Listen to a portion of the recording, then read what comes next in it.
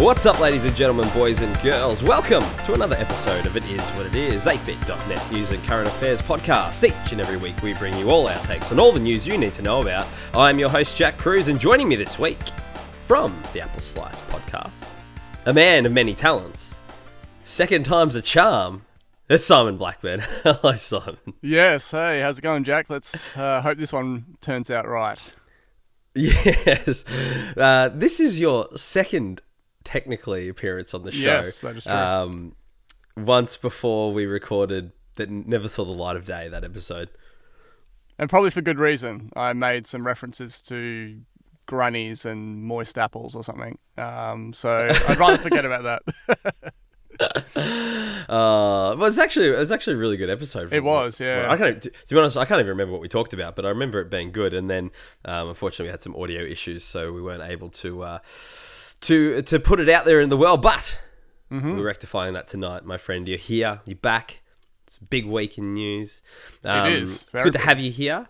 Thank you. Before we do get into the show, Simon, give us a little bit of who is your daddy and what does he do. Give us a little bit about yourself. Who is Simon? Who are you to the world, Simon?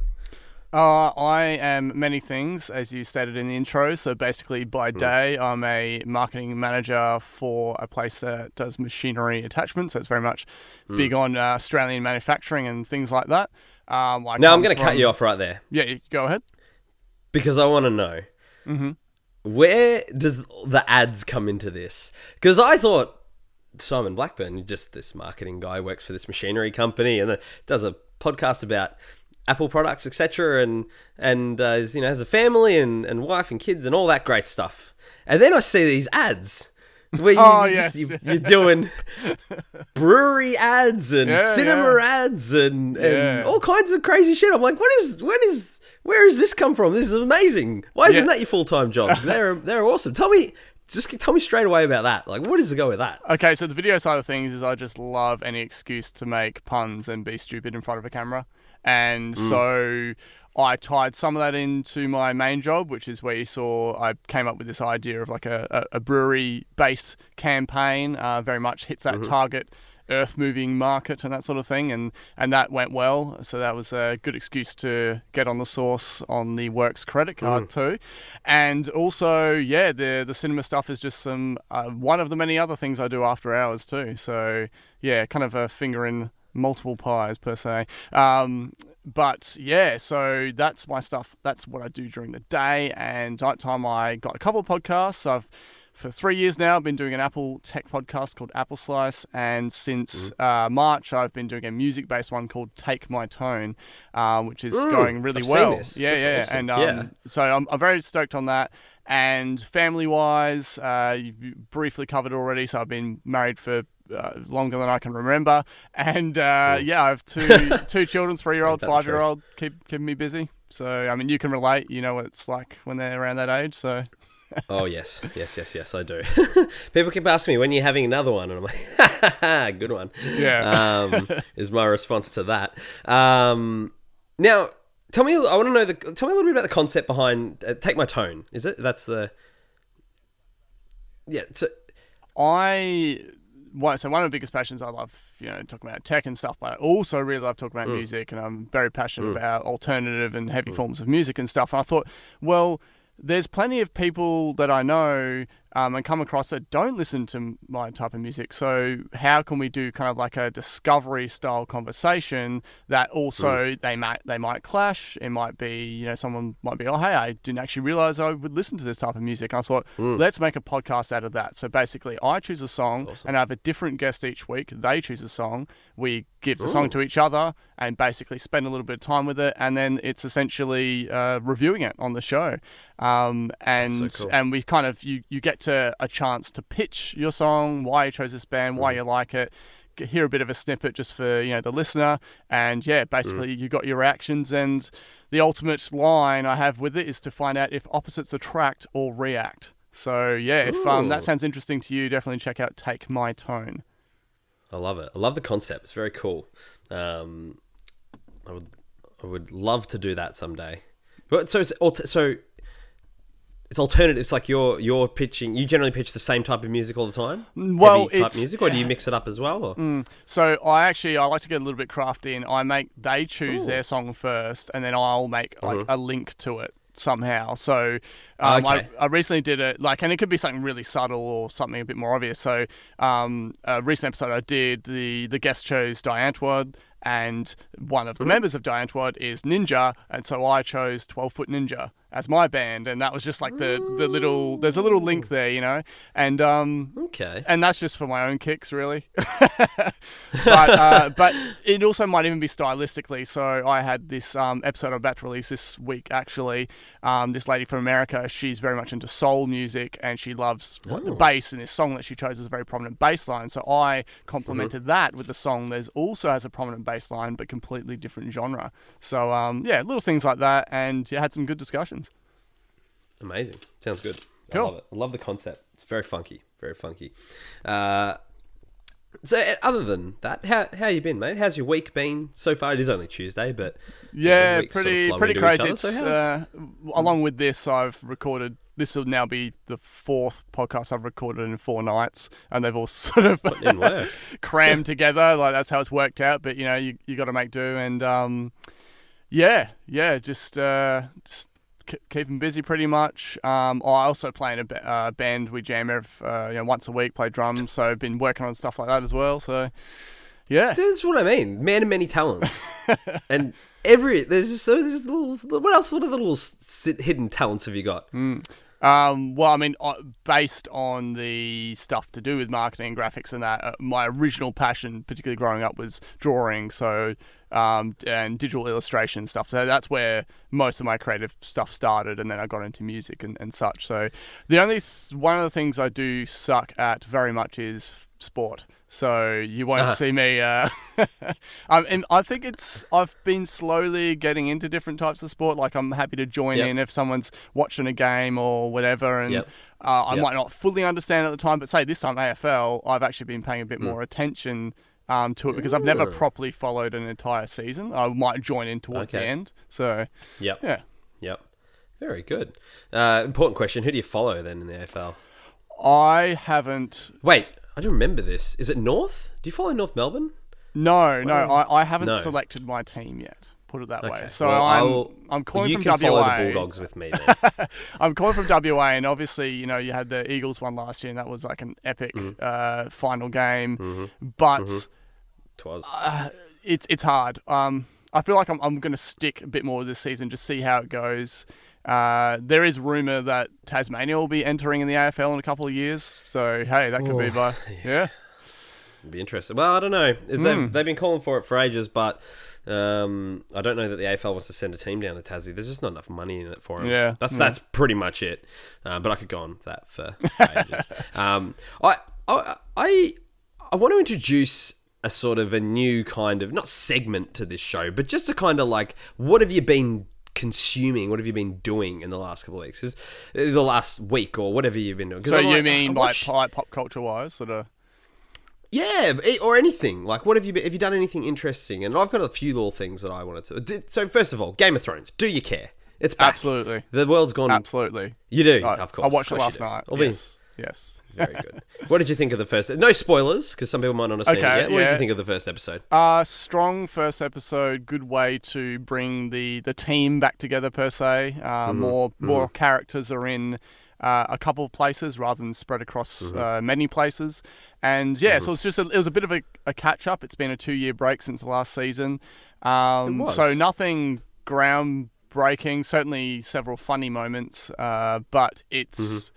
Looking at how long these episodes are, so this is definitely like the shortest of the season at 50 minutes. Yeah, they just get longer from here, don't they? Yeah. I think the third one is going to be like 82 minutes or something. So, yeah. Very good, very good. Yeah, I echo those comments. Nothing really to nothing really like Game of Thronesy to write home about. No like massive sort of. Anyway. But then, how many first episodes of seasons of Game of Thrones had something major? Most of them. Most of them. I'm trying to remember to... Because it always used to be, to me, the second last episode of a season always would have like a major event. always the first episode as well had something massive happen, and then so like, all right, spoilers for Game of Thrones if people are intending on watching it, so skip ahead like a minute. Yeah. If you think like first episode of the show, Bran kicked out the window. Yes. Like the first episode of what, season 3, I think it is. Joffrey dies. Like there's always been like a big moment in the first seasons. But I get like, if you maybe people regard again, spoilers, don't skip ahead if you don't want anything to do with the latest episode, maybe to do with Jon and the riding a dragon and stuff like that, or like his lineage, you know, the he came back to life in the first episode of that one, the last season, wasn't it? Yeah. There's always something big. Although there is that one very creepy scene of a pattern on a wall made of body parts, so yeah, that was fucked up. Maybe that was no big it. shock moment. I didn't think no big shock moment. But no, it's great. It's back. Happy days. I look forward to the rest of the season. I really wish. So obviously we're coming up to Avengers Endgame. Yes. And I have been doing, if for the people that listen to the show know that I've been doing my watch through of the MCU. I'm caught up now. Okay. Last week we did our semi-review of Captain Marvel. I'm all up to date. I'm ready to go. I'm fucking jazzed for Endgame. I've put me in, coach. I'm pumped. Yeah. So I'm ready to go for that. I wish that I had done the same thing for Game of Thrones, because it started, I was like, what the fuck was this? Who's this? I think I remember. Did this? Yeah. And I was like, fuck, why is that person there? What exactly did they say? Why isn't he over there? I was like, oh, fuck. I watched a couple of YouTube videos, which caught me up well enough, but there's still a lot of unanswered questions. So I kind of wish I'd done a rewatch through of it beforehand. Another thing I watched. Have you seen the Flat Earth documentary that's on Netflix? I've heard Behind about the Curve or something. Or yeah, no, I something like haven't watched it yet. I've heard that the ending of it's pretty funny.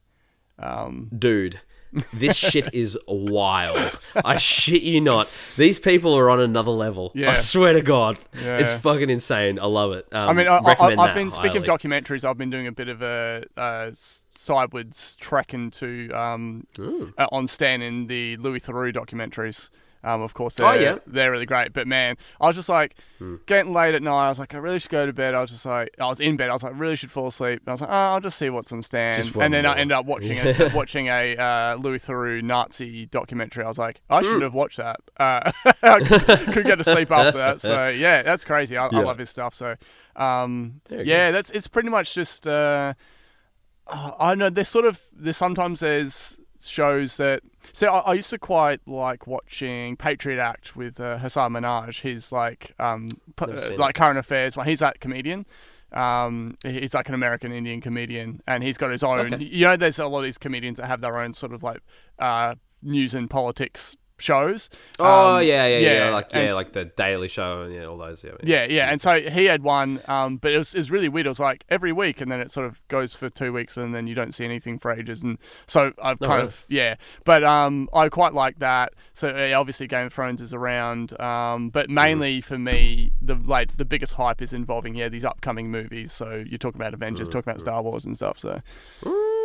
We'll talk about Star Wars later. We will. On the show. Yes. Started watching another show on Netflix as well. It's called Black Summer. Have you seen it? Black Summer? Seen any ads for it? The zombie show? Yeah, no. So we have like add to our list sort of thing, and my wife was like, I want to watch that. So she's currently watching Sabrina. I don't really care too much for that, but yeah. So many shows come out. So hard to pick the right one, like pick the one to watch kind of thing. Yeah. Started watching Black Summer last night. Got 2 episodes in. Recommend it highly. Okay. Very good. Cool, Very good. Different kind of like standard zombie type apocalypse. Nothing really out of the ordinary there, but just the way that it's done is quite different. It's almost like an anthology kind of thing, all like little short stories of broken up into like each episode's broken up into like chapters with different characters and stuff. It's quite good. I really enjoyed it. Yeah, fantastic. Character driven. Yeah, very good. Yes. And today I did a V8 hot lap. Okay. Have you ever heard of these as hot laps? Explain. So I went down. So through my work, I get access to doing some different things sometimes through organisations that we have affiliations with, and you got to go passenger in a Yeah, yeah, like a supercar. Yeah, I know yeah. these, So we yeah. went down. Wicked. How was that? Yeah. Wow, it was awesome. Went down to Phillip Island, jumped in like the V8 supercar, and I was wearing like my white Nikes. Like I brought these new white Nikes, and I was wearing them. And getting the supercar, and the driver's like, "Hey man, how you going?" He's like, "Wow, there's some white shoes." I'm like, "Yeah." He's like, "Let's try and keep them that way." Yeah, I'm like, and it's just like far out, dude. What an experience! Like hammering like 300 k's an hour along this fucking road, and I'm like, oh my god, we're gonna die! Like we're gonna skid out. Like, and a few times he like kicked out, and then like there was like birds, like kind of like ibises, like on like the side of the track that he had to like dodge out of the way. And he's like I was talking fucking to the bin driver chicken, after. like swerves. Yeah, man, it was like fully like right on the side of the thing, and he had to kind of like, he's like, and I was like, he's like, man, how are those fucking like? Even I was like, I just assumed it was normal because I'm like, oh, maybe they were like, of course, like birds, that can happen, right? Birds can be anywhere, right? Yeah. And like he came, like we're talking to him afterwards, the driver, and he's like, how are the fucking birds just there on the side of the road? I'm like, yeah, I know. I was like, what are you doing? And I'm like, yeah. I'm like, what happens if one like flies in? He's like, they didn't care. They just stood there. I'm like, I know they didn't move. I'm like, what happens if one like flies in front of you? Does it just like fucking decimate him? Like, he's like, nah, it fucks the car up, man. I'm like, really? He's like, yeah, we're doing 250 k's an hour. Yeah, and they're yeah. like 10 kilos. Wow. He's like, man, it'll fucking destroy the car. Like, you're lucky that they didn't fly in front of you. I'm like, fucking hell. That'd be crazy. Death by ibis. Yes, I know, right? Wow. It had to be the fucking bin chicken. So yeah, that's just sort of what I've been doing the last week or so. What about you? Anything? Well, anything you've watched or seen, or well, no V8 hot laps, but we recently down here they held an event called Race Wars, and they hold it at the airport. All these people with their like souped up cars, and people come from all around Australia and even other countries, and it's pretty much just like, you know, drag style, like head to head, like all the cars line up, and my wife's cousin has one of his cars entered, and I got to hop in passenger, and just one of those things, like you said, that you don't often go at those speeds, you know. But unfortunately, at that event in particular, someone actually died. So yeah. Oh, bullshit. Yeah. His brakes failed, and yeah. Oh fuck! Yeah, Spewing. It does. Yeah, and it'll, it's very much like a family-friendly event and everything, and you think all the safeties in place. But hey, if your car fails, yeah, there's not much you can do about that. Hey, that's a shame. Yeah. Okay. Well, okay, then news, I guess. Yeah, I'm not sure whether we should dive into a positive topic or because there's a mix. Well, there's a mix. Yeah. No. Well, Simon, it is a mix. You're right. And I used to say this a lot on the show. I used to say this every week, in fact, on the show. I don't say it anymore, but it has been a massive week in news, and it actually has been a massive week in news this week. Like, true. Doing this show, I've been doing this show. This is the 54th episode of this show. I've been doing it for over a year now, and some weeks, it's great. There's heaps of news stories and that, but some weeks there's just nothing worth talking about. You have to scrounge on like one kind of thing, one sort of topic, you got to fill shit in, and sometimes it's like, what am I going to talk about? This week has been, boom, story after story after story after story. It's been non-stop. Yeah. To the point, where we had to drop a couple of the stories. So just quickly, I guess, Anthony Mundine, you're a dickhead, and Donald Trump, you're also a dickhead.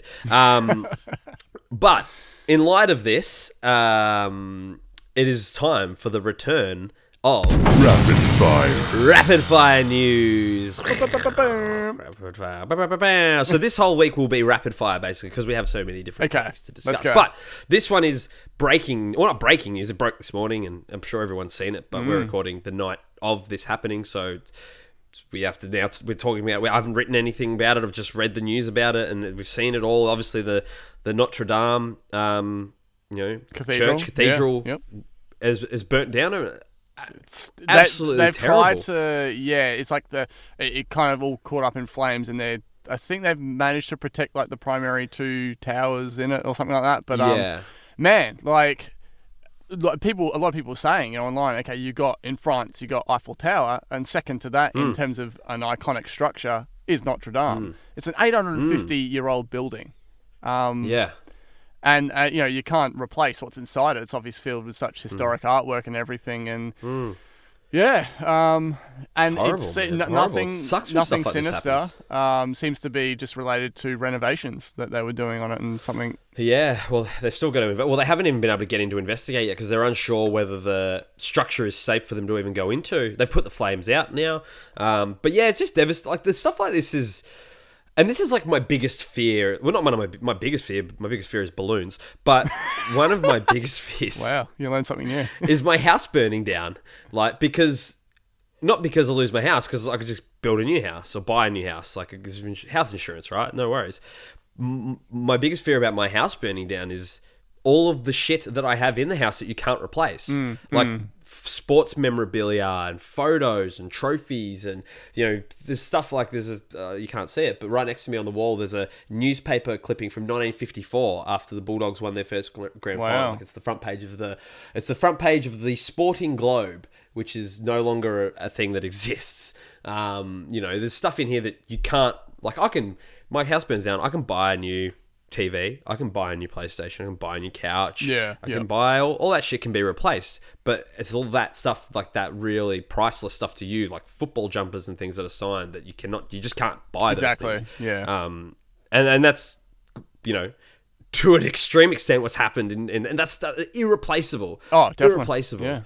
What's happened there, which is absolutely devastating just for world and for history. Like, we've lost something so important to the world. I think as long as people like try and put aside your feelings about, say Catholic Church and stuff, which is obviously has direct ties to this, it's kind of like aside from like whatever your views are on religion and that, it's just like this is, as you said, like an irreplaceable, historic, like mammoth structure filled with just, the amount of the hours and everything that would have gone into like the artwork inside and everything, just even, it's, and they're never going to, with how they build structures these days, they're never going to build something that looks like that again. And and like the caliber of artists and that, they're not going to really, obviously in terms of, if you're talking about art movement, stuff has moved on so through all different styles since then. So you're just never going to get the exact same thing. Man, it sucks. I feel for the people in France because they're obviously,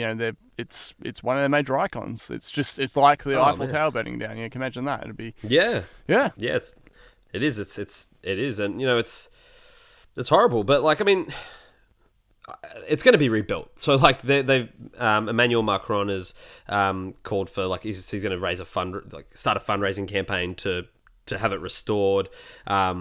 So Francois Pinault, who owns Saint Laurent, Alexander McQueen, and Gucci, has already offered up 100 million euros to the effort of rebuilding it. And Bernard Arnault, who owns Louis Vuitton, Moët Hennessy, and Moët Hennessy, said he's going to donate 200 million euros. So, like, it'll be restored, obviously. They already have 300 million euros to put it back together. But it just, you're like, well, to your point, they don't build buildings like that anymore. Like This is a thing. This is something that's been, in place for 850 years. Like, some of the beams that burnt are, probably hundreds and hundreds of years old. Oh, exactly. Like, you can't replace that. You can rebuild it, I guess, but it can't be replaced. So it's a terribly sad story. Terribly sad story.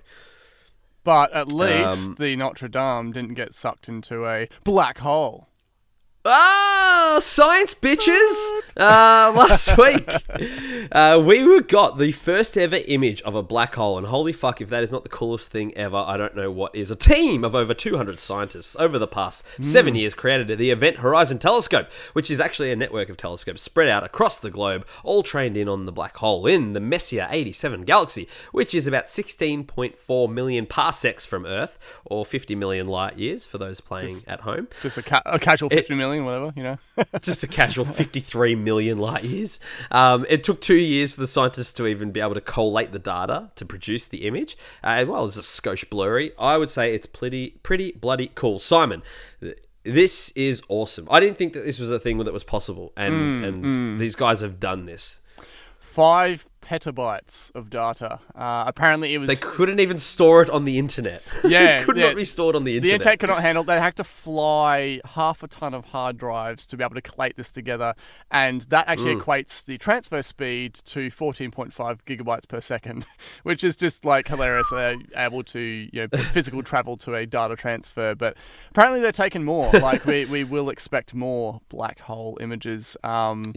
And the thing is, it's not actually really the black hole that you're seeing per se. It's more like the black hole's the gap in the middle, but all the glowing stuff around the outside is all the matter that's been is being pulled in by its gravitational force. Because that's the point, is you can't actually see a black hole because nothing Space is escapes dark light, and not it's even black, light. Yeah, not even light can escape the black hole. So as soon as anything goes in there, it just disappears. You just can't see it. It's not physically visible. What we did get though was man. just an onslaught of memes. Yes, we did get a lot of. I even Which is- contributed one myself. I had the black hole image, and then I had the Sauron tower with the eye, and I said, Yes, should have that gone was to quite good. Specsavers. Should have gone to Specsavers. Yeah, that was quite funny. I did like that. Yeah. Yeah, this was just the awesome, like, just such a cool news story, just such a fun thing, like, for them to be able to do, like, this thing is 50, this thing, the image of that, like, that specific image happened, it happened 50, like, that's not like, oh, that's happening in real time, that was 53 million years ago. That's that happened. insane. That is fucking insane. I wish, had I not, had I been more, I don't know, intellectually gifted as a child, I would love to have done astronomy. Just the whole thing of space and it's just so, it's so fascinating. I love space, man, and like looking up at the stars and like it's just like I have a telescope and I love that shit, man. It's so cool. Astronomy, all of that. Like not astronomy, astronomy. Not astrology. Astrology is the horoscopes and stuff. Yeah. Correct. Astronomy. Now I lost my train of thought, so I was thinking about horoscopes. But no, so cool. I watched this video the other day. I tweeted it. I don't know if you saw, but it's sort of like the scale of what the universe is, and it kind of just like zoomed out of every little thing. It just shows how like minuscule we are. Very much like the galaxies. ending of the first Men in Black, where they're zooming all the way out, and you're like, man, we are. And but even just when you see like pictures of like, this is a picture of Earth taken from the moon or whatever, and you're like, man, like it's just insane to me when I see that, and I'm like, just everything we know is just encapsulated in this one planet, and it's just I don't know, it's crazy to me, like just even thinking about, like we must seem so close-minded and everything, like just the fact that we're all contained to one area and we're just like a little blip amongst all other existence that could be out there. So crazy, man. And we'll never watching this video about the scale of the universe and how big it is and how far away it is, we will never, not in our lifetime, not in our kids' lifetimes, not in their kids' lifetimes, we will never, ever, ever, ever, I don't think the human race, for as long as we exist, will ever have contact with alien. I cannot fathom that alien life does not exist, but we will never have, like, the human race will never have contact with alien life. It's just way too far away. And our only chance of being able to even like put our minds in a state to even get to that moment would be that we can't regress and have thoughts like Israel Folau. Just stuck in the past, this guy. I really was grasping at straws for that segue. That was a good segue. I wasn't quite finished talking about the black hole. But sorry. We have so many articles to get through. I'm just trying to. No, not at all. I appreciate the segue is brilliant, by the way. So should we talk about him? Or you want to keep talking about let's do it. In this week's edition of... No, we can talk about Israel Folau. In this week's edition of Dumb Man Says Dumb Thing, Israel Folau has been issued a breach notice by Rugby Australia for yet another homophobic social media post. For those playing at home, you might remember that Israel Folau actually won the prestigious award of Flog of the Week for his post made back in 2018. If you don't know what Flog of the Week is... Google it. Folau posted an image on Instagram last week that reads, "Drunks, homosexuals, adulterers, liars, fornicators, thieves, atheists, and idolaters, hell awaits you." All in the name of God, apparently. And as it does in these situations, the free speech debate has raged once again. So he's effectively been sacked, or he will be sacked by Rugby Australia and the Waratahs. So he won't play rugby union in Australia ever again. I can't see him playing rugby league in Australia again. I guess just on that, I don't want to touch on the semantics of it all, but there is talk that this was a calculated move by him so that he can get out of his Rugby Australia contract and go play in Europe and earn a lot more money. I don't want to delve too much into that because I don't really care. But I wanted to talk about, I guess, this whole thing about like the whole free speech debate. Okay. Yes. And where free speech, and I've said, if I've said it once, Simon, I've said it a million times, and I've said it so many times on the show. Freedom of speech does not mean freedom from consequences. Okay. And I think that is exactly where this kind of thing falls. How do you feel about first of all, are you a religious man? I grew up in a very strict Catholic household, and I abandoned all that as soon as I moved out. Attaboy. I mean, not attaboy. I shouldn't say. Each to their own, I guess. Yeah, each to their own. If you're Catholic, I guess so. Obviously, you're good mates with someone like Jono, right? He's a religious guy, but the denomination that he grew up in, and there's kind of like more, fun sort of youth groupy style stuff. Yeah. That's more. I didn't get any of that with being the Catholic upbringing, right? Which is very much like a strict, just like old musty people, just and so many extra rules piled on top, and so much like guilt that's placed upon you for certain actions and everything. And I'm just like, I like this is ridiculous. And obviously, with Israel Folau, him being Catholic himself, just people say dumb shit on behalf of their beliefs and. Some of their decisions are based on like a single line out of a Bible that was probably like Chinese whispers style has been over the years changed. So freedom of speech. Once it becomes hate speech, that's when you lose freedom of speech. And I believe this is delved. He can push the argument of his religious beliefs, but. He should be smart enough to know that, okay, he might be able to sit there at home or in church or whatever and just think those thoughts, but he can't go out there saying it or posting it. Yeah. So. Yeah. That's a fair stance to have. So I am firmly in the camp of it is absolutely his right to say. And it's always a hard one. There's always a line of like the hate speech, and this can be seen as hate speech. I see it more as ignorance and misguidedness, and there's definitely hate behind it. But I firmly believe that he has the absolute right to say these things that he believes, if he truly believes them.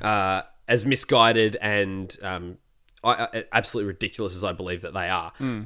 However, I absolutely believe that and this is where the debates flip the other way, is it is absolutely the right of the Rugby Australia and the Waratahs to rip up his contract and sack him. That is my point about freedom of speech does not mean freedom of consequences. He can say what he wants. These people can say what they want. Unfortunately, that's the society that we live in. But as you say, there are consequences. For the consequences. Yeah, exactly. Exactly right. It's Roseanne. Yes. The ABC has every right to sack her for what she said. She's got every right to say the things that she wants to say and have the beliefs that she has. That's that's the beauty of living in a free world and that is the beauty of free will is you are allowed, and we live in a society that allows you to think and believe what you want without being killed or put in jail, basically, right? Like that's of the extremes of it. You can say and think what you want, absolutely you can, but you have to be prepared for the repercussions of that, and you can lose your job for that kind of stuff. And he has, and Roseanne did, and that is my point of this, is that I've no sympathy. Like people who are saying, "Oh, the NRU, it's going against free speech by them sacking him." It's like, no, absolutely not. It's they're allowing him to say what he wants, but what they're saying is that if you don't abide by our policies and our belief, our I forget the wording that they used, but the inclusive something nature of their guidelines of their policies of and the guidelines they have. I can't remember the wording that they used, but that. If he breaks those, like there are rules that are in place that are saying that if you were representing our business, our company, our organization, you can't say these things. You can say them, but you can't be associated with us if you say them. Yeah, and that's why I feel like people can't really have the argument of like, oh, sports become too PC or whatever. I'm like, it's part of the rugby's, it's their guidelines, exactly as you said. So, and he broke the rules and faced the consequences, and there you go. Yep, absolutely right. On that as well, like people often, I hear this a lot, and people like they say about like, don't bring politics into my sport and this kind of stuff. Like I'm a part of like a forum for my football team. Okay. And in our first game of the year, we had a rainbow flag in our cheer squad, waving in the cheer squad, which was to promote, obviously acceptance of the LGBT community. Community. And which is sweet. I'm like, great, awesome. If we can, be more inclusive and make people feel more welcome, more people talk. And then you get the barrage of people who say things like, "Oh, why are you going to bring the politics into my, why are the social causes and politics going to be brought into sport? And just keep that stuff out of it." Like, that stuff annoys the shit out of me when people have that line. Like, I think sport is such an amazing conduit to bring people together. Oh yeah, definitely. That we should use it. It's like the whole debate when the whole thing happened around. Damn it, I'm losing. I've got no memory for names and words tonight. Who was kneeling in the NFL? Oh, yes. I know the event. I don't know the name, but yeah. Yeah. Everyone knows who I'm talking about. They did the Nike ad with him. So Colin Kaepernick. Yes. People say, "Oh, don't bring your politics into my sport." But sport brings so many different diverse people and cultures and stuff together under one banner. And it's one of the only things that we have in our world that really unites people from all walks of life. So why are people so adverse to that being like a conduit to be able to talk about things like acceptance and these social issues? And I know it's off topic. I've gone on a tangent. Yeah, but the thing is, I think like it's you and I are similar ages, right? And it's our generation is the generation of just so much of this change socially. So like you compare us to our parents' generation and then the generation above them, and like you could have your grandparents and parents might be kind of similarly minded on some issues, but to us, like we can be vastly different because so much has happened in the last 15 years, involving all sorts of like social issues and stuff. And I just feel like this is the thing that we're going to come up against. Some people are just very much stuck in their ways, whether they're from like a baby boomer kind of generation or whether they're just. I know I experience it too. I live in regional Western Australia, and when you live regionally, you just get a lot more closed-minded people, and that's just sort of how it goes. And you come up against it, and you just try your best to try and like get along with people and see to reason where you can, and Do you think they're closed-minded, or do you think they just haven't been because they live regionally? They haven't been exposed to where, like, you live regionally, obviously, but you're involved in a lot of online communities, yes, a lot of progressive communities, and people who are willing to have, open discussions, and be accepting of these things. Do you think that it's closed-mindedness, or do you think that they just haven't been exposed to it, so they fear what they don't know?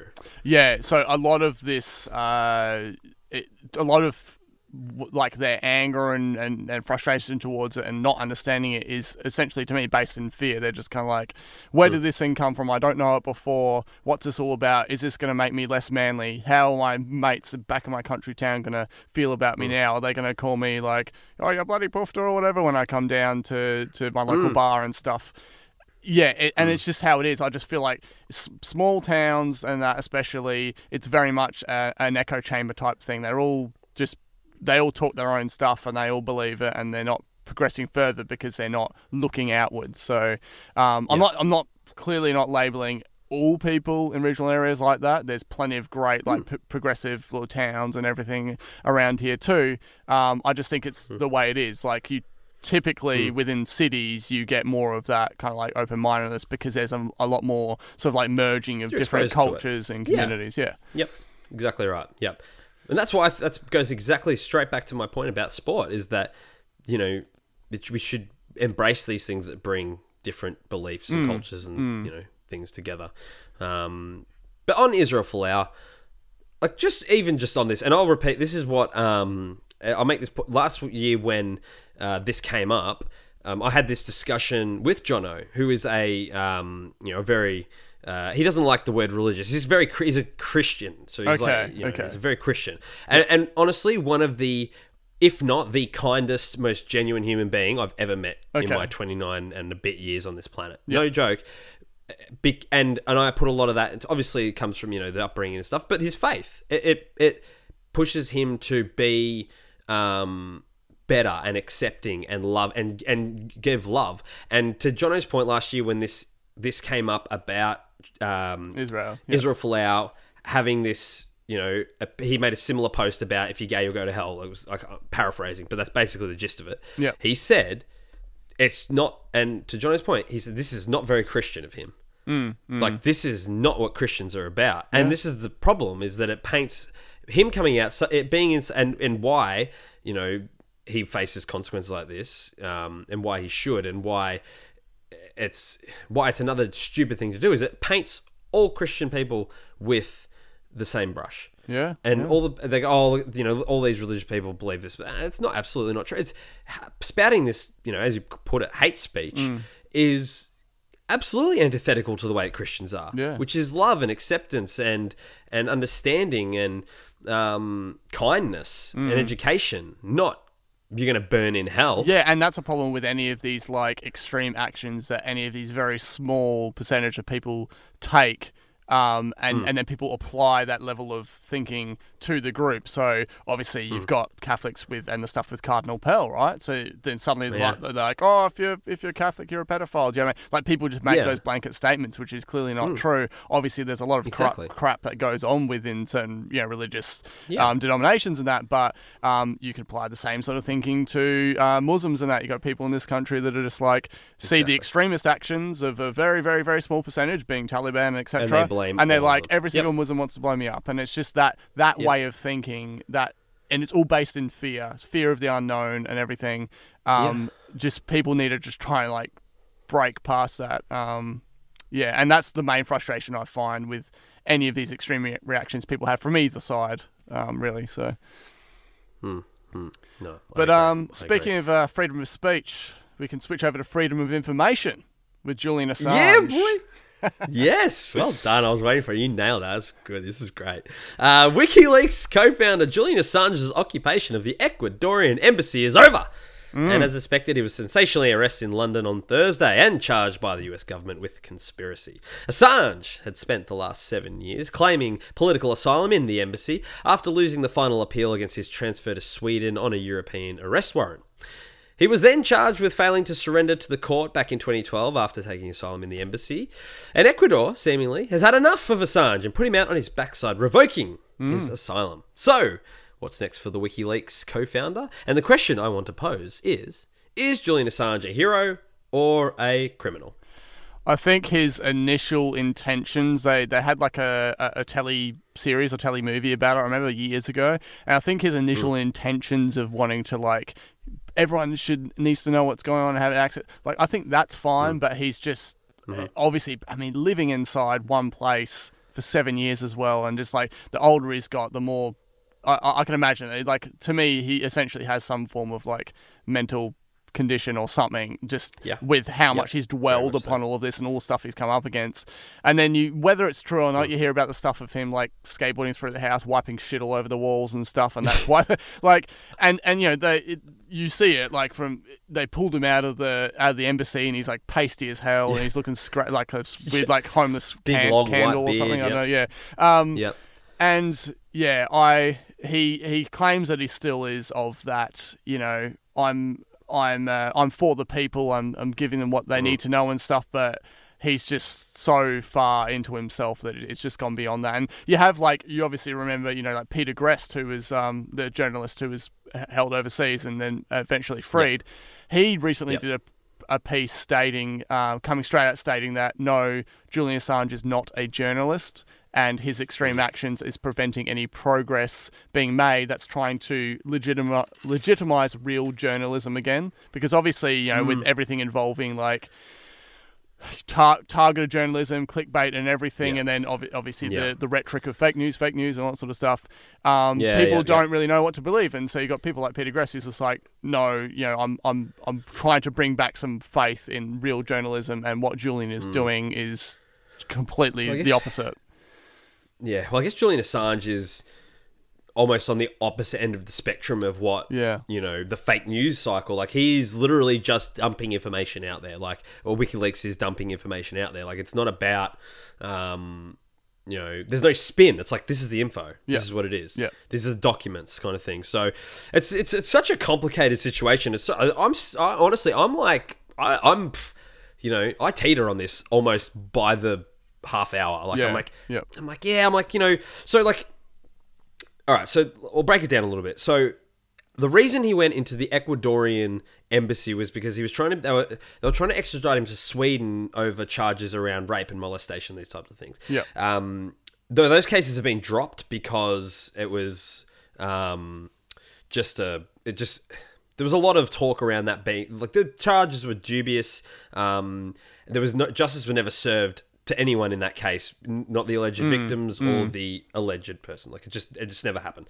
I don't want to go deep into that because I don't know the full details of that story, but from what I understand there's a lot of grey area with that. So that's why he went into the embassy, so he could not be extradited to Sweden. He was arrested in London under the charge of missing that court date, basically breached his bail by not going back to court. So that's what he was arrested for in London the other day. What the US have charged him with now is conspiracy to, I forget the exact terminology, but it's like a conspiracy to basically hack. Is a hacking charge. So this is around back in 2011 or 2007. I can't remember which exact year, but with Chelsea Manning, who was the whistleblower, I guess, around the Iraqi war stuff. So the charge that the US are alleging is that, and what he's been indicted on, is that he basically helped or coerced Chelsea Manning to hack and gain access to files that she wasn't authorized to, and give him the information. Yeah. And which he then released all of these documents, which was when WikiLeaks really blew up, which was around, you know, genocide and torture and all the atrocities that were going on with the Iraqi war. And so, like, a part of me says, you know, all of that stuff, you know, around war crimes and these types of things, those are in the public interest. Like, you know, we should know about this stuff. If there's bad shit going on and the people that we trust to be in charge of the world are doing bad shit, we should know about it. Yeah. And they should be held accountable for that. And then there's, you know, the other side of it where it's like, you know, what about when, you know, he's putting people's lives in danger a lot of the time by leaking a lot of these classified documents with names and, you know, around spies and espionage and this type of thing. So there's a lot of time there's matters of national security. So on that side of it, I'm like, well, a lot of the time he's irresponsible with his information that he has, and he's putting people's lives in danger, you know, a lot of the time. And then there's this stuff with the Sweden stuff. So I'm like, yeah, should he be held accountable for that? But we don't really know. It's innocent, guilty. It's such a complicated issue. I honestly don't know. Like, you know, where he's lost a lot of clout in the last couple of years. Are you aware of everything that happened with the 2016 election, with his sort of involvement there with documents being released? I heard bits here and there.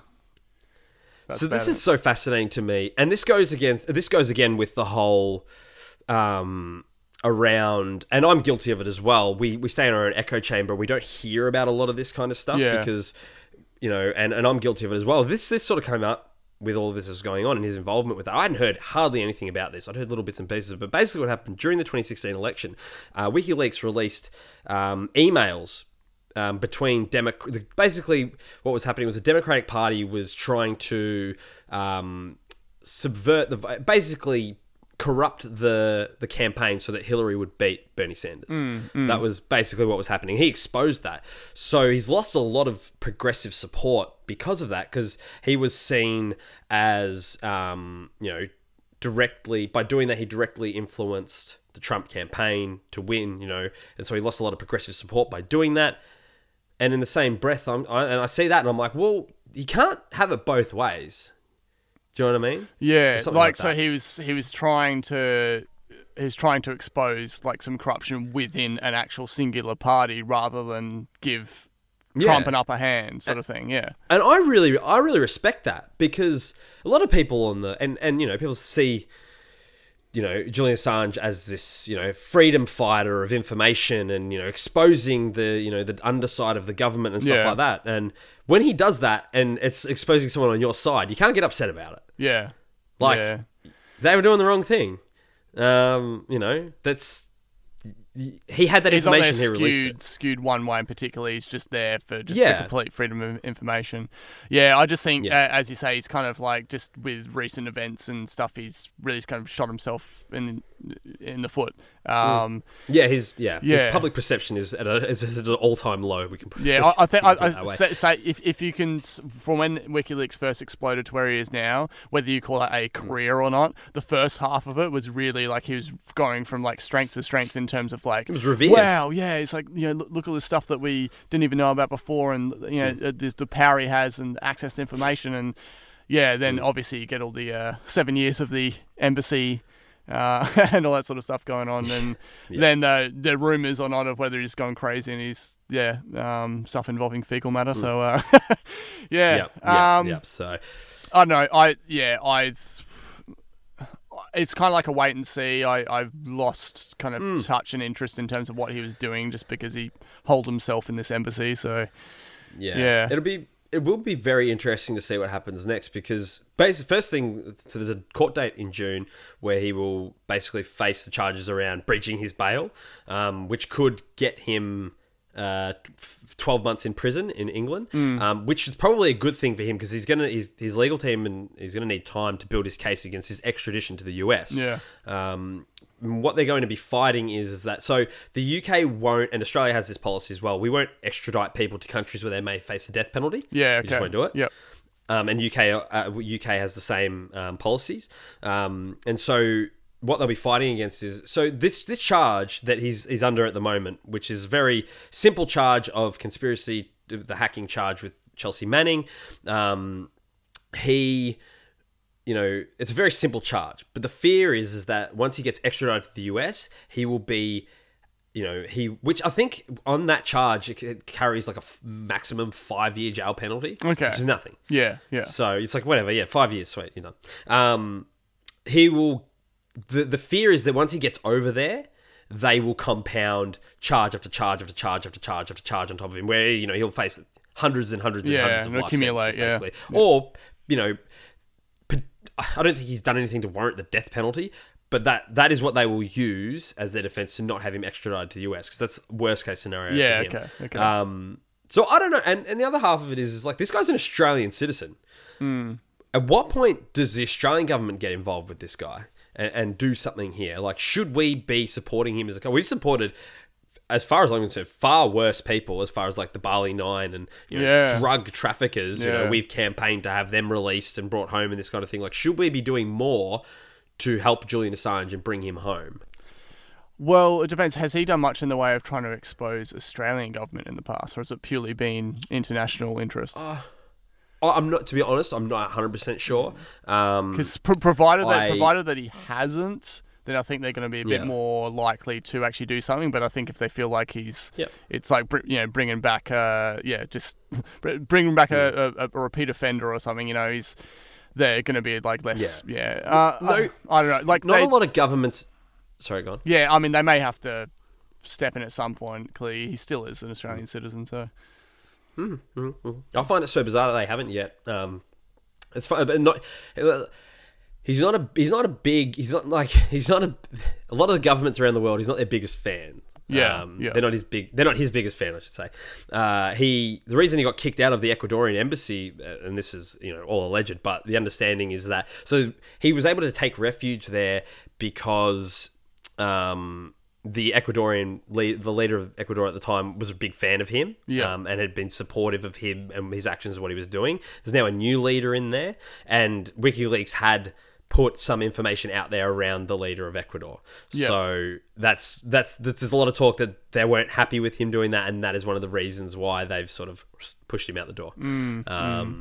But yeah, it's yeah, I mean, I don't know what happens next with Julian Assange. It'll be very interesting to see what our government does going forward with that. Well, I guess the idea is that, given his supposed recent actions, he's certainly not going to be elected as Australian Prime Minister anytime soon. No, certainly not.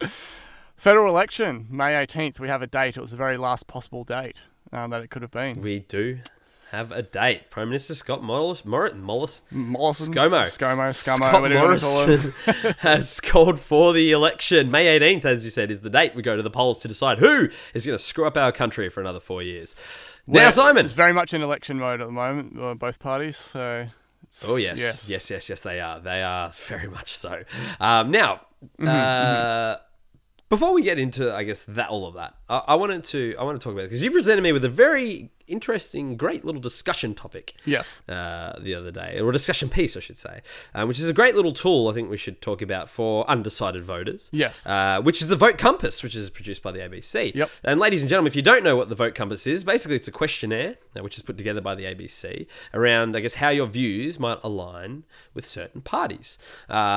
It ranges, I think, 30 questions and then a few like follow-up questions around different pieces. Basically aligns with policies and beliefs and these types of things, like how it's a strongly disagree to strongly agree scale. We've all done these types of surveys before. Very fascinating. I really I enjoy doing these because it does just sort of show you where you're at and what you what you feel and especially if you're not.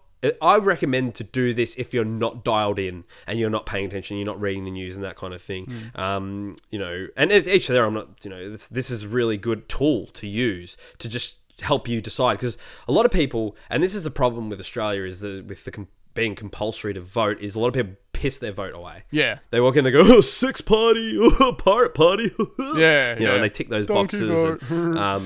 My favourite is when they go in and they put another box at the end and they go 3 votes C Judd and put it in there. But I think these are great tools, and it's great that the ABC does this every year and gives you a good, I guess, scale of where you sit. So, Simon, I imagine you've done the Vote Compass. And you did too? I have. Okay, good. Interesting. And I was very much where I thought I would be.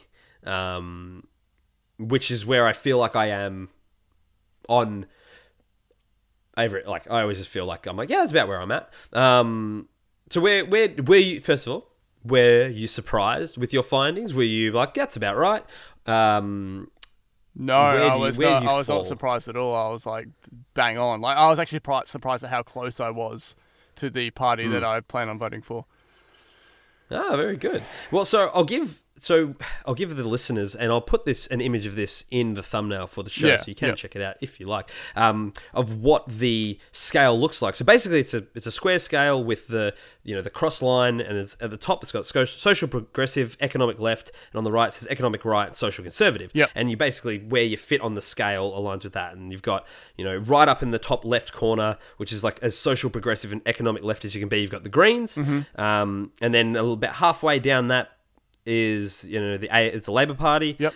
And then as you move along to the right side, pretty much in the identical spot, but on the opposite around social progressiveness and economics, you've got the Liberal Party and the National Party, the coalition, and then right down in the crazy part, you've got One Nation. Yeah. And I say that with no qualms at all. That is the crazy side. Yeah. If you found yourself down there, I worry for you. So where did you find yourself, Simon? I was very slightly below ALP, Labor Party. No, that's pretty much I'm like the main thing that I'm.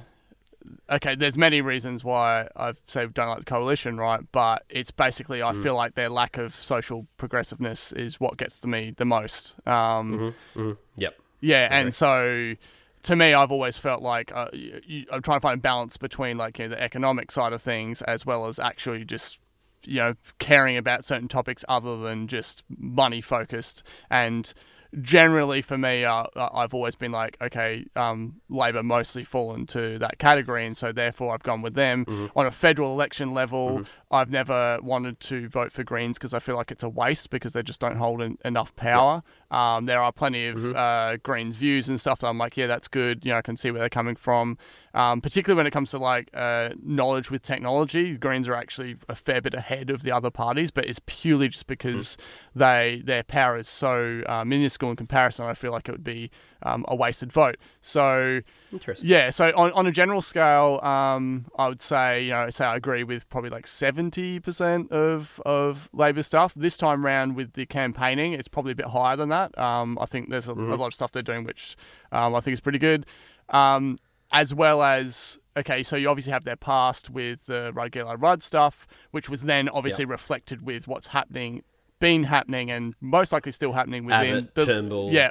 And then ScoMo and then now ScoMo, just today you had Tony Abbott say, oh yeah, if someone wanted me to be Liberal leader, I would take that on. So it's just like this. He's still hanging around. Away. He's still hanging Go around. Away. He's in danger of losing his seat, which is awesome. Yeah. But it's just like, man, you can just. So for me, when I have friends, they take I say take the vote compass because they don't know what to do, and where they usually fall if they fall, say they're like it looks like I'm closer to Liberal Party sort of thing, and they're like I guess I should go for them, and I'm like okay, completely up to you, whatever, but I like to point out the lack of stability within that own party over the past few years. Yeah. So that's sort of where I'm at. Yeah. Fair enough. And I think I'm very similar to you. So I was right. I knew, so with these things, and I guess just generally with me is that I don't consider myself, I consider myself, like when people ask me like, I think I'm, socially progressive, but I'm in the middle on a lot of subjects. Yeah. And this is pretty much where this has put me. So I'm in that, like the top left quadrant, but right in the middle. So I'm right. So as far as social progressive, I'm on that side, but I'm right on the line of only just being economically left to economically right. So I would consider myself socially progressive, economically liberal. So you're approaching the center of the entire quadrant, sort of thing. I'm right in the. I'll show you here, and I'll put this as the thumbnail. Yep. The thumbnail, but you can sort of see here for you, Simon. I'm right smack bang, like right near the, so right next to Labor.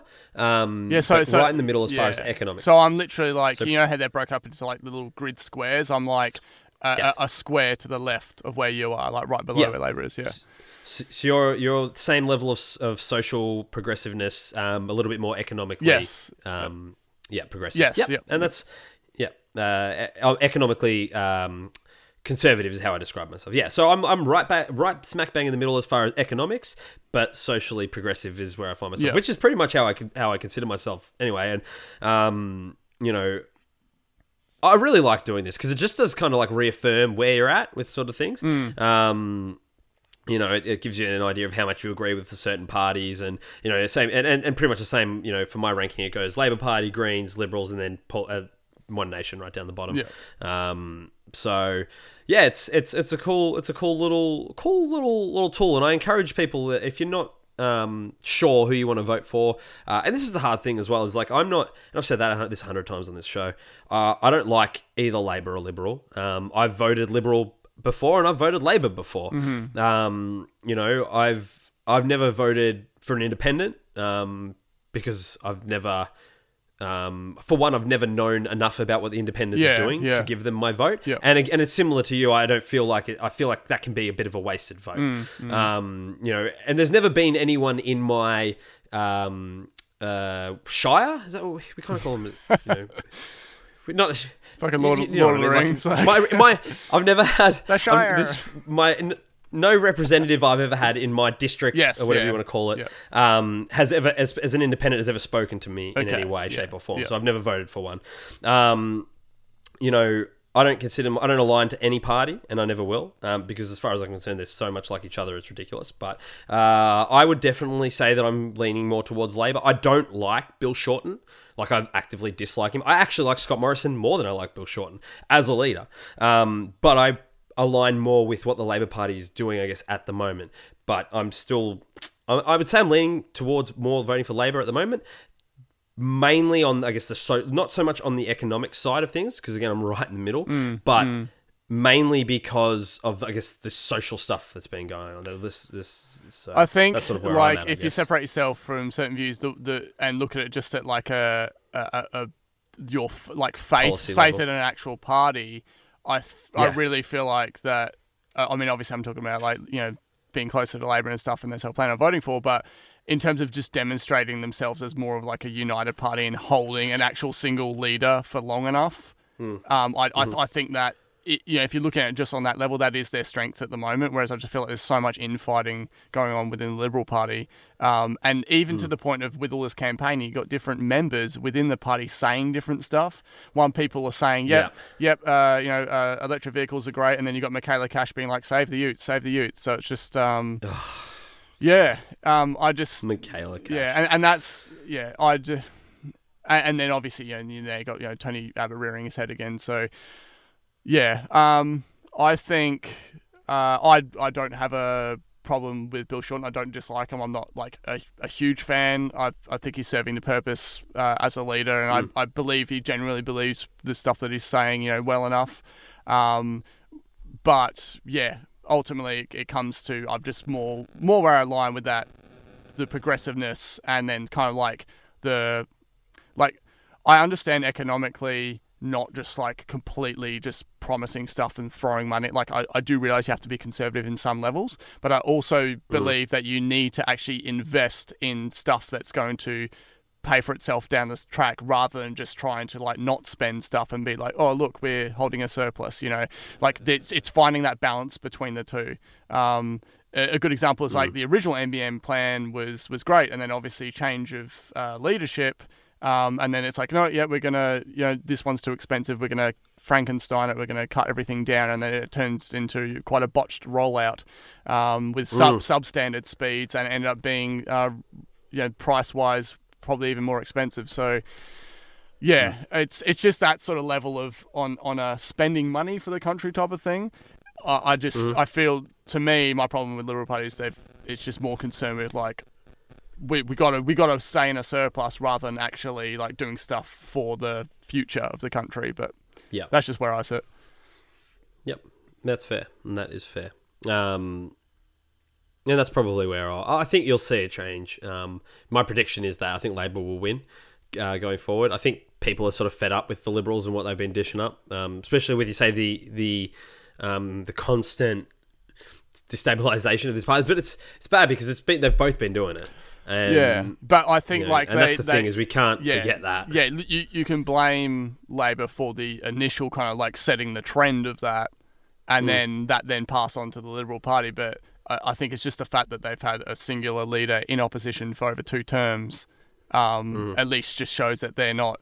And the polls were not great for Bill Shorten during times, particularly in terms of being a popular opposition leader. But they stuck with him, and so. See how it goes. Very good, very good. Now, yes, I want to move on to our last topic. Did you have a segue for us for this last topic? Well, you could say that both of these party leaders are at war with each other, but they remain on Earth because we are going to switch into intergalactic war with Star Wars: Rise of Skywalker. It was okay. Jeez, it was okay. Yeah, it was ish. It was ish. Yeah, it was. I was thinking on the spot. Now, did you prepare any? No, I didn't. Did you prepare any of these? I was too busy talking about election crap to think up one ahead of time. So. No, it was good, mate. Well, I'll give you A+ then for the other ones. I'll let that last one. We'll retcon that last one. Speaking of retconning, we'll retcon that last one because the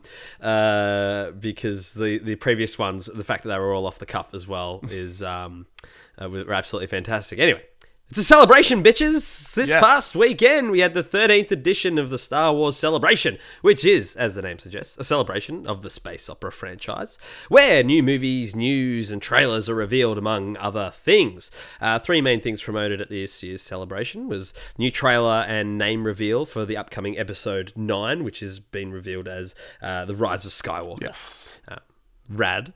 A reveal trailer of Respawn's EA-published single-player Star Wars game, Jedi: The Fallen Order, and first images and footage revealed of the upcoming Disney Plus series, The Mandalorian. Mm-hmm.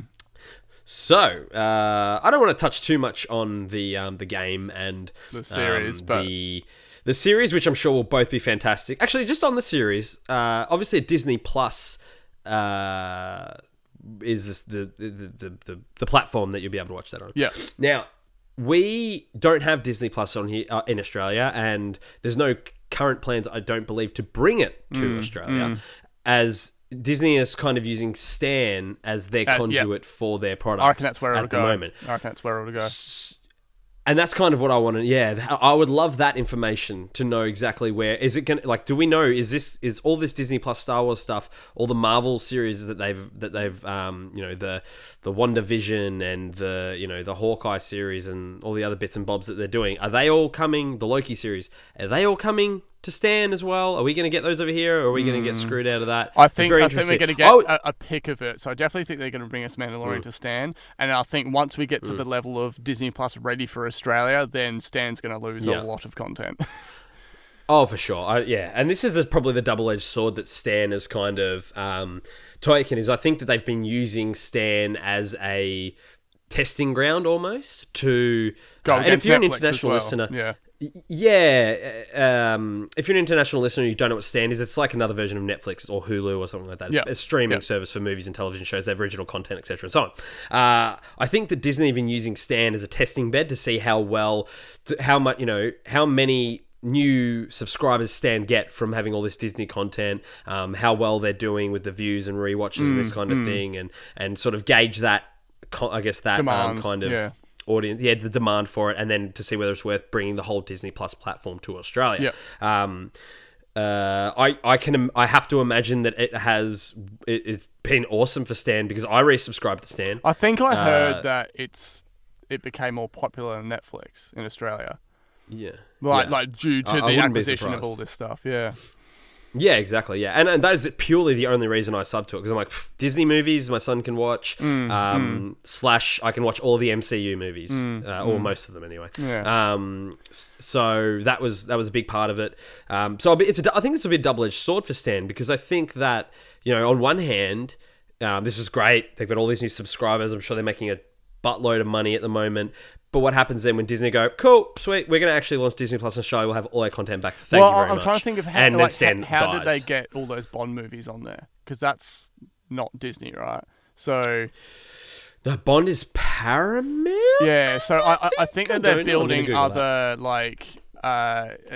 establishing other Bonds with other kind of, loved series and stuff, as well as they're boosting more of their own original shows, which I reckon are great too. So I still think that they're definitely going to take a major hit when that does get pulled, but they're going to be in a lot stronger position than they were pre-Disney, once they're post-Disney per se. So we'll see how it goes. Rise of Skywalker trailer, boom. So this is interesting. So there's a few different companies that are in just on this with Bond. So MGM is the one I remember the most, which is everyone knows MGM's the lion in the thing. Yep. Columbia has done some, Eon Productions. So I don't know who's distributing these though. This is going to do my head in if I don't look it up, so I'm just going to do that. Columbia. Yeah, co-distributor. Okay. MGM Columbia. Okay. So I don't know if Disney owns them yet. I don't think so. Yeah. They've also used Sony. So they don't, because that's a Sony thing. Okay. I don't think Bond has the same...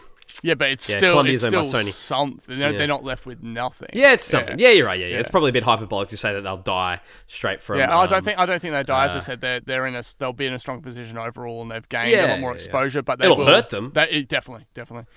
They'll lose a lot of subscribers. They'll lose me as soon as they lose all the Disney content. I'm gone. So there's nothing else on there keeping me there. So switching away from Stan, should we talk about the Rise of Skywalker? Hell yeah! Trailer drop, name drop first. Did you watch it live? No, I didn't watch it live. So people that listen to this show know that I hate trailers. I don't like watching trailers for anything, because I'm one of those freaks that sits in the cinema when the trailers are playing. If something comes on that I want to watch, I've fingers in my ears. La la la la la la la la la la la la la lalling.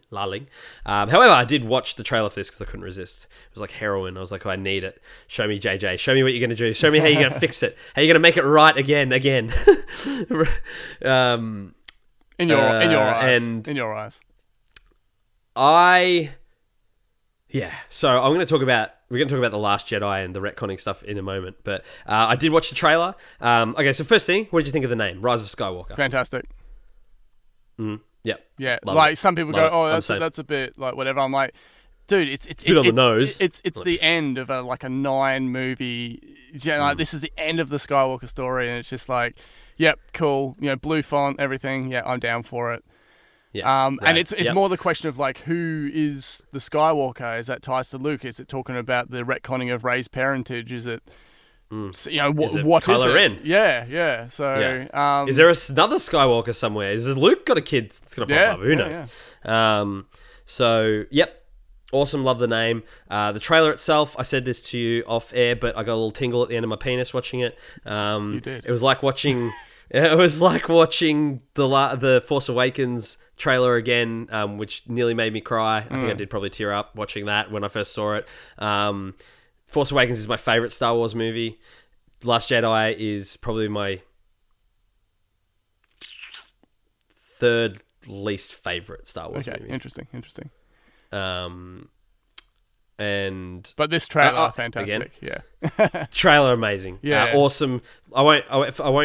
We won't go into it bit by bit because there's a lot in there that people might want to avoid, but everything they're doing, awesome. But I guess on that, this is why I don't watch trailers, because all of the shit that they showed me, I would have loved to have seen that for the first time watching the movie. Yeah, particularly Knowing that all of those, certain laugh towards the end of the trailer.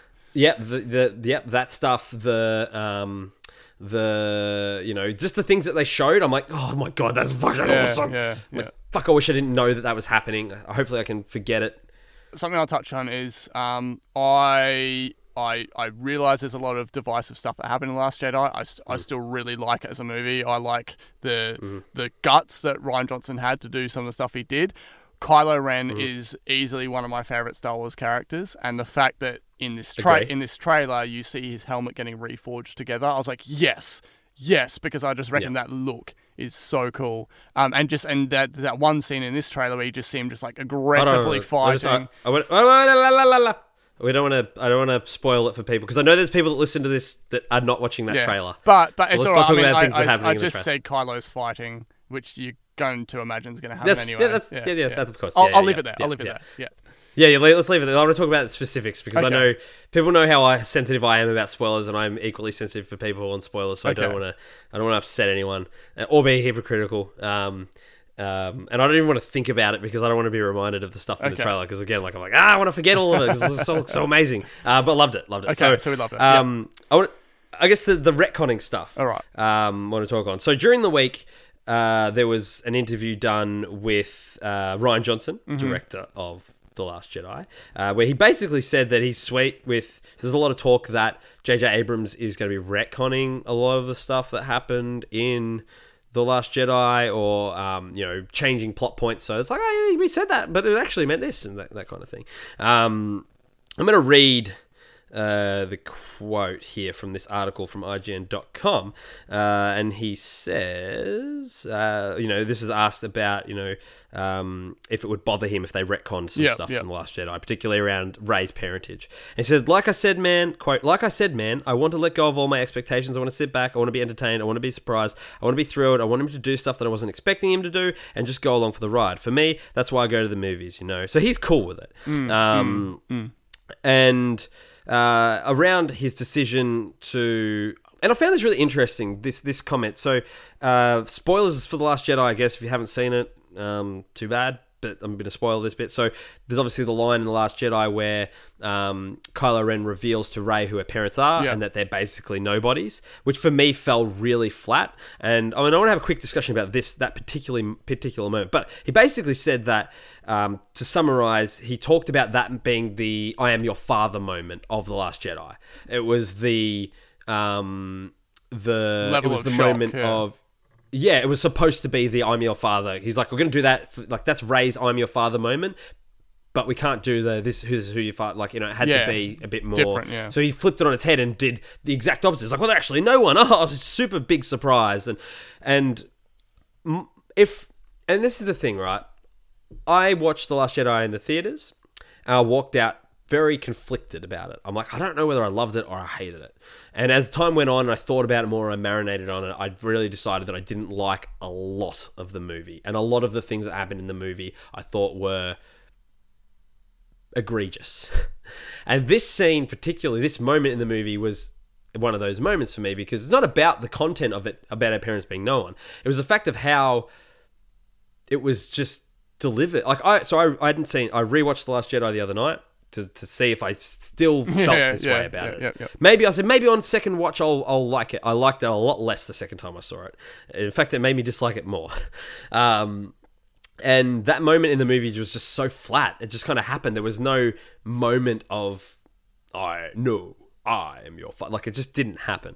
So that was really disappointing. So I hope that they do something okay. around So this. do you want to get my 2 cents on that particular scene? All right. So Absolutely. when I was watching it, and the way that he delivered it in like a just off the like nonchalantly, like he just kind of said it. Like he just said it, and he said it in a cold kind of like no one fucking cares about you sort of way.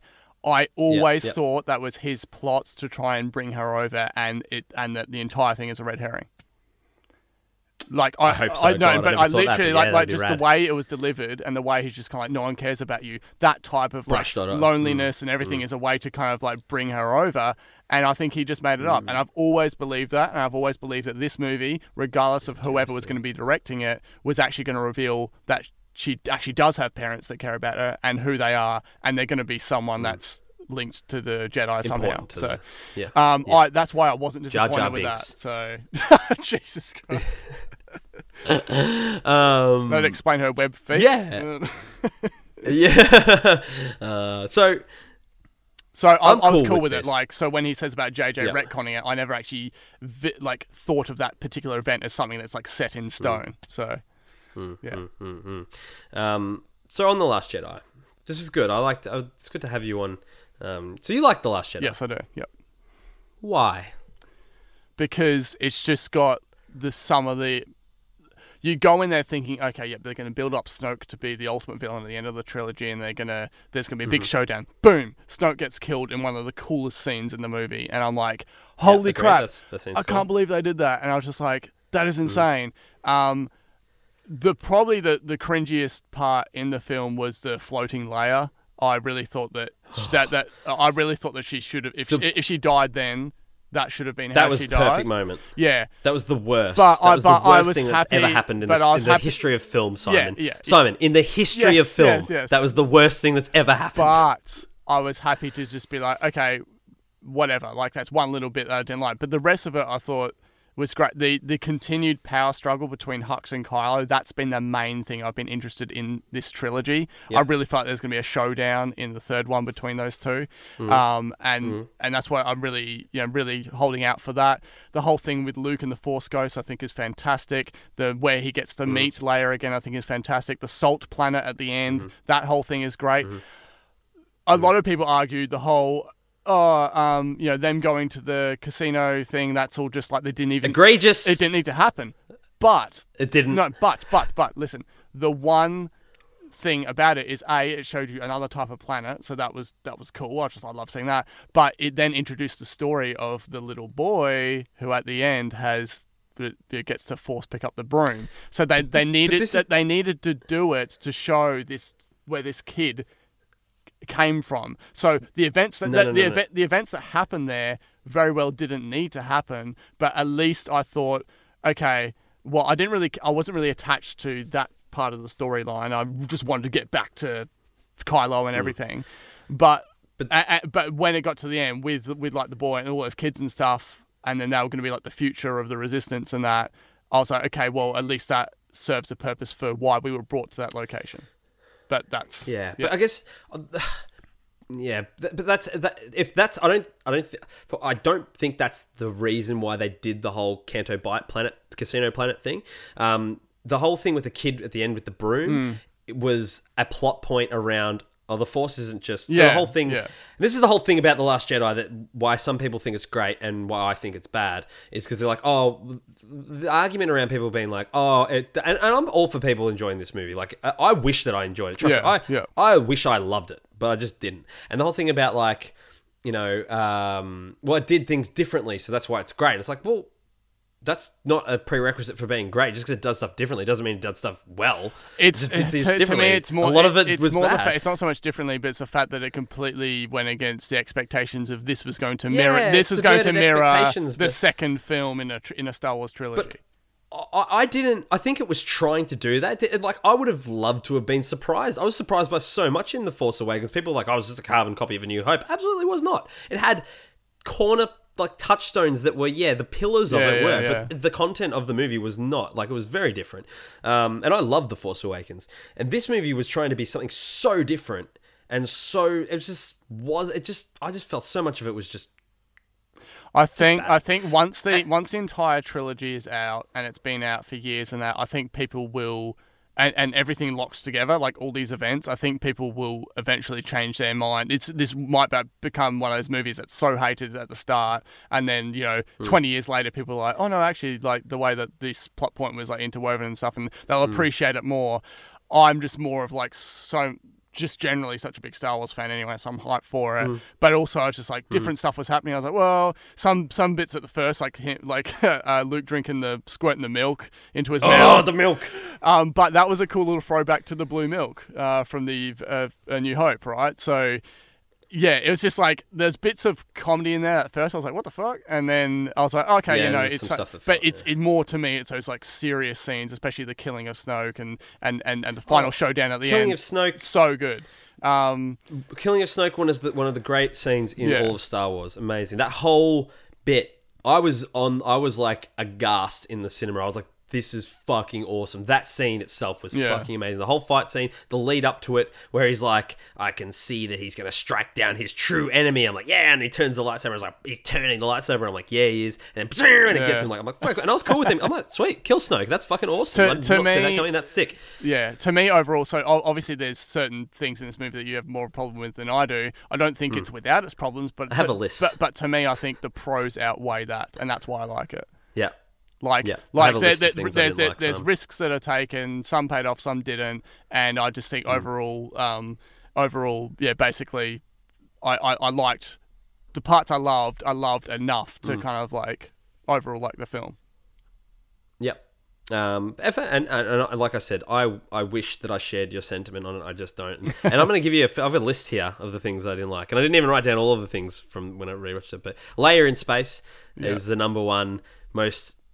As just you said, horrible. Just they could have just been like, this is what an awesome way to send out, and like, the bit I was at the start of that, watching the start of that movie, I was just like, my God, like, this is beautiful. Like I thought that was such, at the time I was like, this is how brilliant. They right at the start of the movie, like, boom, done. She's gone. And that, like, right at the beginning of the movie. That's it. Yeah. I was like that, and that moment where she's just floating off in space. I was like, wow, that was beautiful. I can't believe they just smashed us with that in the face right from the start. That is dope. And then she's just like, fucking Superman back in the spaceship. I'm like, you son of a bitch. What the fuck was that? Luke with the milk and everything, egregious. Canto Bight just completely did not need to happen. Like, they go to this planet to find this guy, this codebreaker. They're like, oh, I'm going to go find this scoundrel codebreaker. They're talking to Maz on the hologram. I'm like, okay, great, whatever. You brought back Maz Kanata probably to sell a fucking Maz Kanata hologram toy. Great. Anyway, so they go to this planet to find this guy. They find this guy and they get arrested. Like, oh, God, how are they going to get to the codebreaker now? And, they kind of set it up where one of the codebreaker girls is like watching them get dragged off. I'm like, yeah, cool, that's awesome. And then they're just get put in this jail cell. And then Benicio del Toro is just like, I'm a codebreaker. And we're like, oh, fuck, that's convenient. Just another codebreaker in the cell. And then he's like, oh, and by the way, I can just escape this cell like that. I was like, why did you wait for us to get here to escape? Like, why didn't you just already escape? What the fuck is this all about? And then the thing with the horses that they fucking shoehorned in there. Do you know what it should have been? But they had an opportunity to do something actually cool to do with the prequels. Could have been fucking pod races. That'd have been pod races. Yeah. I would have been like, holy fuck, that is awesome. But it's not some fucking weird horse thing. Pod races would have been cool because it's still gambling, like the gambling theme. Because people would be... Yeah, it's like car racing. Yeah, like gambling on pod races. I'm like, yeah, dope, fucking awesome. In the cinema, I was like, holy shit, this is going to be pod racing. There's horses. Yeah. And the whole thing about like, I burn this whole town to the... Stupid. Did not need to happen. They could have easily found a plot like that was just created an extra half an hour of the movie that didn't need to exist, and they just light speed away to it. Like, all of these fucking things. It's like, oh, we can't light speed, we don't have enough fuel, but they're refueling all these other fucking ships to move to another thing. It's like, what? I thought we didn't have any fuel, and you're refueling all these other ships, and we can't jump to light speed, but one ship just jumps to light speed. It's like, okay. Sure, all right. Don't worry about that one ship that escaped. We don't know how many people are on that. No, sure, whatever. And then fucking, they just come back and it's like, they could have, like, Finn is a former stormtrooper. He could have just been like, I know how to, it must be in this. I know that they were building some technology. I know my way around a fucking Imperial ship. Sweet, cool, go in there, do it that way. No, they have to create this fucking stupid casino planet. Other things written down, Rose, Holdo, the whole thing with Holdo was just like, why are you being so mean to Poe? Like, he cares. Like, why are you being so rude? Yeah. Like you could just tell him the plan and he could have saved all of his fucking problems. And he could have helped. Like, he could have helped. Like, why? Why are you being like this? And there's many other I guess things, ultimately, though, is that, like, just the general, obviously, given how much you love Force Awakens and J.J. Abrams and stuff, and this trailer that we've seen, which we can't discuss, that it is showing... At least, I mean, I'm super psyched, and you're psyched as well. Like, whatever you think of The Last Jedi hasn't ruined the fact that you're still pumped for this follow-up. So. Oh, hell no. Yeah. No, absolutely not. No, I'm so stoked for... And I view... And it's funny, like, JJ, like, was, you know... The first line in The Force Awakens is, "This will begin to make it all right." And it's a... I think that was a bit of, like, a throw to... the prequels. Yeah. Because obviously the prequels are trash. Please tell me you agree with me. No! Sorry. No, because no, listen. Because I don't let some cheesy scenes, some whatever parts ruin the great parts I love and the great characters I love. Oh, wow. Like, episode 1 gave us Darth Maul. Fuck yeah. Yes. You know, like, there's just so many, like, the bits that yes, you go watch it now and you're like, man, turn of the century, the CGI do not age well, blah, blah, blah. We've got pod racing. Hell yeah. You know, we've just, like, got all these awesome characters that I'm like, I'm so glad they introduced us to them, regardless of what you might think of the other stuff. So they are definitely the weaker trilogy out of these 3 trilogies, but I still have fond memories of watching them. When they came out, I was like year 7, year 8, sort of thing. Yeah. Teen age, and so I still believe that the events that happened should remain. You know, they shouldn't be written off or anything like that. Shouldn't be redone. It is what it is. But yeah, and I love people like Ewan McGregor as Obi-Wan. I love that. I reckon he's great. Regardless with and I think he should reprise his role in a solo Obi-Wan movie. So yeah, that'd be rad. Yeah, but anyway, I don't deny there are lots of good things about the prequels. There is also an and this is the same thing with The Last Jedi. There were some awesome moments in The Last Jedi, but I think overwhelmingly as a whole, they are garbage. And that's just my feelings. Yeah, but it just depends how much you let certain things weigh down the entire experience. But yeah, anyway, God, I envy you. I wish I could love all of those things. Because how much easier would it be to just be like, fuck, those are awesome. I can watch them all over again. Yeah. But still, super stoked for The Rise of Skywalker. So I think that's where we cap it off, pretty much. Oh, hells yeah. Yeah. Very good. That's amazing. Like, that's so... Yeah, God, Star Wars, eh? Amazing. I'm super pumped for it. I won't watch another trailer. I've already seen it. I've seen enough. Yeah. It's good. It's fine. Yeah. And that's another thing. Like, I didn't watch any trailers leading into The Last Jedi. I didn't even watch like the first one where they released it. And I don't know if that had it. But anyway, like I wish that I loved the Last Jedi and the prequels. I really do, because how much better would that be to love them rather than despise them? Yeah. But I love the people who've been listening to this show from the start and know that I love a good The Last Jedi rant. So thank you, ladies and gentlemen, for indulging us. This has been a fantastic. I just want to say this has been absolutely fun. What an immense roller coaster array ride of topics we've had. Yes, and it's been great. And I guess on that note, Ladies and gentlemen, boys and girls, thank you so much for joining us for another episode of It Is What It Is. This has been a product of 8-Bit, and you can find all of our content over at 8bit.net or search the 8-Bit Collective hashtag on Twitter. And please remember, if you can share $1, it would mean the world to us if you could head on over to patreon.com/weare8bit and support us in any way, shape or form that you see fit. And remember, you can follow us on Twitter. Simon is at Precise Path. I am at Cruzy_mate, and 8-Bit is at weare8bit on all of the socials. Simon! Yes. Tell the beautiful kids where they can find yourself and all your amazing content. Okay, so as you said, a lot of the action's happening on Twitter with @PrecisePath, and my 2 podcasts you could find at AppleSliceAU and at Take My Tone, and they respectively have their own websites, appleslice.com.au and takemytone.com. So definitely encourage you to check out the podcast, have a listen, and join in on the action. Absolutely do that, ladies and gentlemen. And remember, if you've enjoyed this show, head on over to iTunes, give us a subscribe, leave us a review. It does help get the word out about us. And do the same for Apple Slice and Take My Tune. Take My Tone. Say it again? Take My Tone. Take My Tone. Yeah. Take My Tone. All right.